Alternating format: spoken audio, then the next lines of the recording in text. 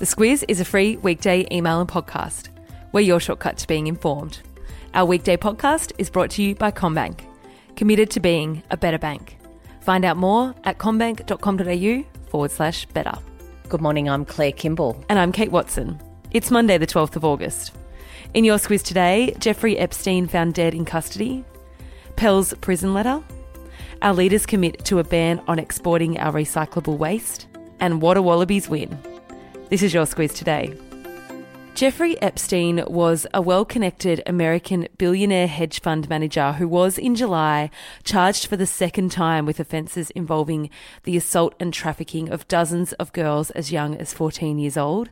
Over the weekend, Claire, he died by apparent suicide whilst in custody. And there's been a big wave of outrage in the wake of that, not just from his victims who will now not have the opportunity to confront him in court over those charges, but also from senior law officials who want to know how on earth that could have happened. And when I say well-connected, we're talking about the likes of US President Donald Trump, former President Bill Clinton, and Prince Andrew, to name a few. Yeah, they're the sort of circles that he moved in. There's no accusations that Trump or Clinton were involved in that sex trafficking ring, but certainly accusations have been levelled at Prince Andrew in the past. That's not new, and he has stridently denied being connected to any of that. But documents released on Friday, which some say may have been a prelude to his suicide, outline new details of sexual abuse against some very high-profile associates of Epstein's. And, yeah, Prince Andrew is in that mix again there too. As far as what's next for those in his inner circle, investigators have said they'll continue to look into what was happening and what went on around Epstein. According to the Victorian Department of Justice, prisoners are not allowed to post on social media, use the internet, or ask others to post on their behalf.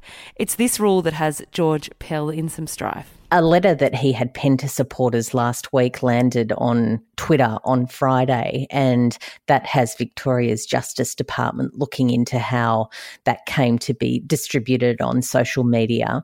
The Australian says that Pell didn't know that the letter was going to make it into the Twitter sphere. If he had issued it and asked someone to do that, there could be sanctions for him. Pell is, of course, in a Victorian jail. He was convicted for abusing two choir boys in 1996. He's appealing that conviction. Last Friday was the Council of Australian Governments meeting known as COAG. That's where state and territory leaders sit down with the Prime Minister. As we mentioned on the podcast last week, recycling was on the agenda, and out of it came an agreement to ban the export of recyclable waste. They're going to have to work out how that works. Environment ministers from the federal government and from those state and territory governments now need to get together and work out the details. We, of course, export quite a few million tonnes of our recyclable waste to predominantly Southeast Asian countries, and a lot of those are starting to crack down and ban the acceptance of that waste. And Scott Morrison said that it's a problem that we have to deal with. They've been sending it back, in fact. So, yeah, no details on how they'll actually do it yet, just the in-principle agreement. In Hong Kong, tear gas has again been fired at pro-democracy demonstrators who were out in their thousands for the 10th consecutive weekend. And in and around Shanghai over the weekend, Typhoon Lakima caused the evacuation of over 1 million people. There's 32 people reported to have been killed as a result of Lakima, and, 3,200 flights in and out of Shanghai and Beijing, which is the sort of area that that typhoon has come through, have been cancelled. Yeah, quite remarkable images coming out of that part of China, that Shanghai region, that typhoon now moving further north. Back here in Australia, and still on weather, they said it'd be cold. They weren't wrong. In Canberra, snow fell on the Giants Hawthorn game. Pretty amazing for AFL fans. And speaking of snow, there's still a possibility of it falling in Queensland.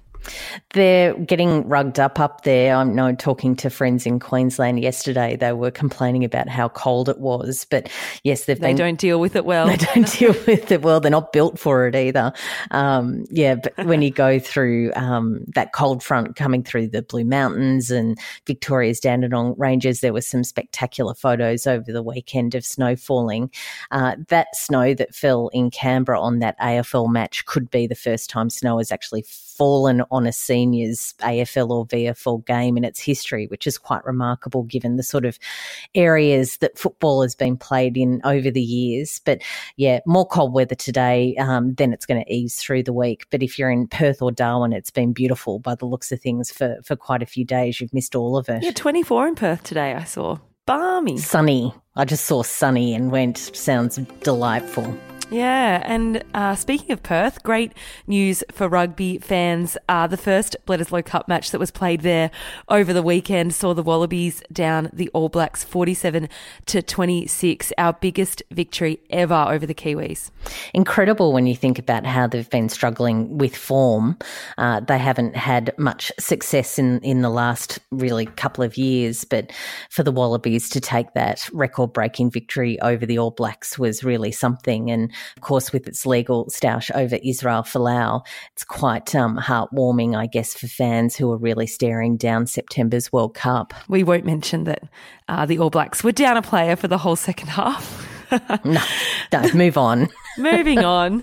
The problem is that in order to take out the Bledisloe, they need to beat the All Blacks at Eden Park. That's in Auckland on Saturday. The Wallabies haven't beaten the All Blacks there since 1986. Looking forward to that one. The subject line, Claire. The subject line today is from In Excess's Need You Tonight. It's the lyric, So Slide Away and Give Me a Moment. Okay. That has to do with a church in the UK, Norwich Cathedral. They've installed a big slippery dip. Wow, inside. Fun. And it's an incredible picture to look at. But the idea is the canon there wants people to come in and get a bit closer to the ceiling and have a look at the all the things inside the church. But it's all in all to spark new conversations, he says, about God and about the church and trying to get people engaged. That would definitely get me in. Oh, you'd have to go and have a look. Definitely want to go on that. Absolutely. Traditionalists aren't amused, of course, but he's trying, this guy. Great idea. That's all from us today. Plenty more in the Squiz Today email. If you read the email every day this week, you'll go in the draw to win a $100 Country Road voucher. Don't forget you can follow the Squiz on Twitter, Facebook or Instagram. Enjoy your Monday. Have a good start to the week and we will chat to you tomorrow. The Squiz is a free weekday email and podcast. We're your shortcut to being informed. Sign up at thesquiz.com.au.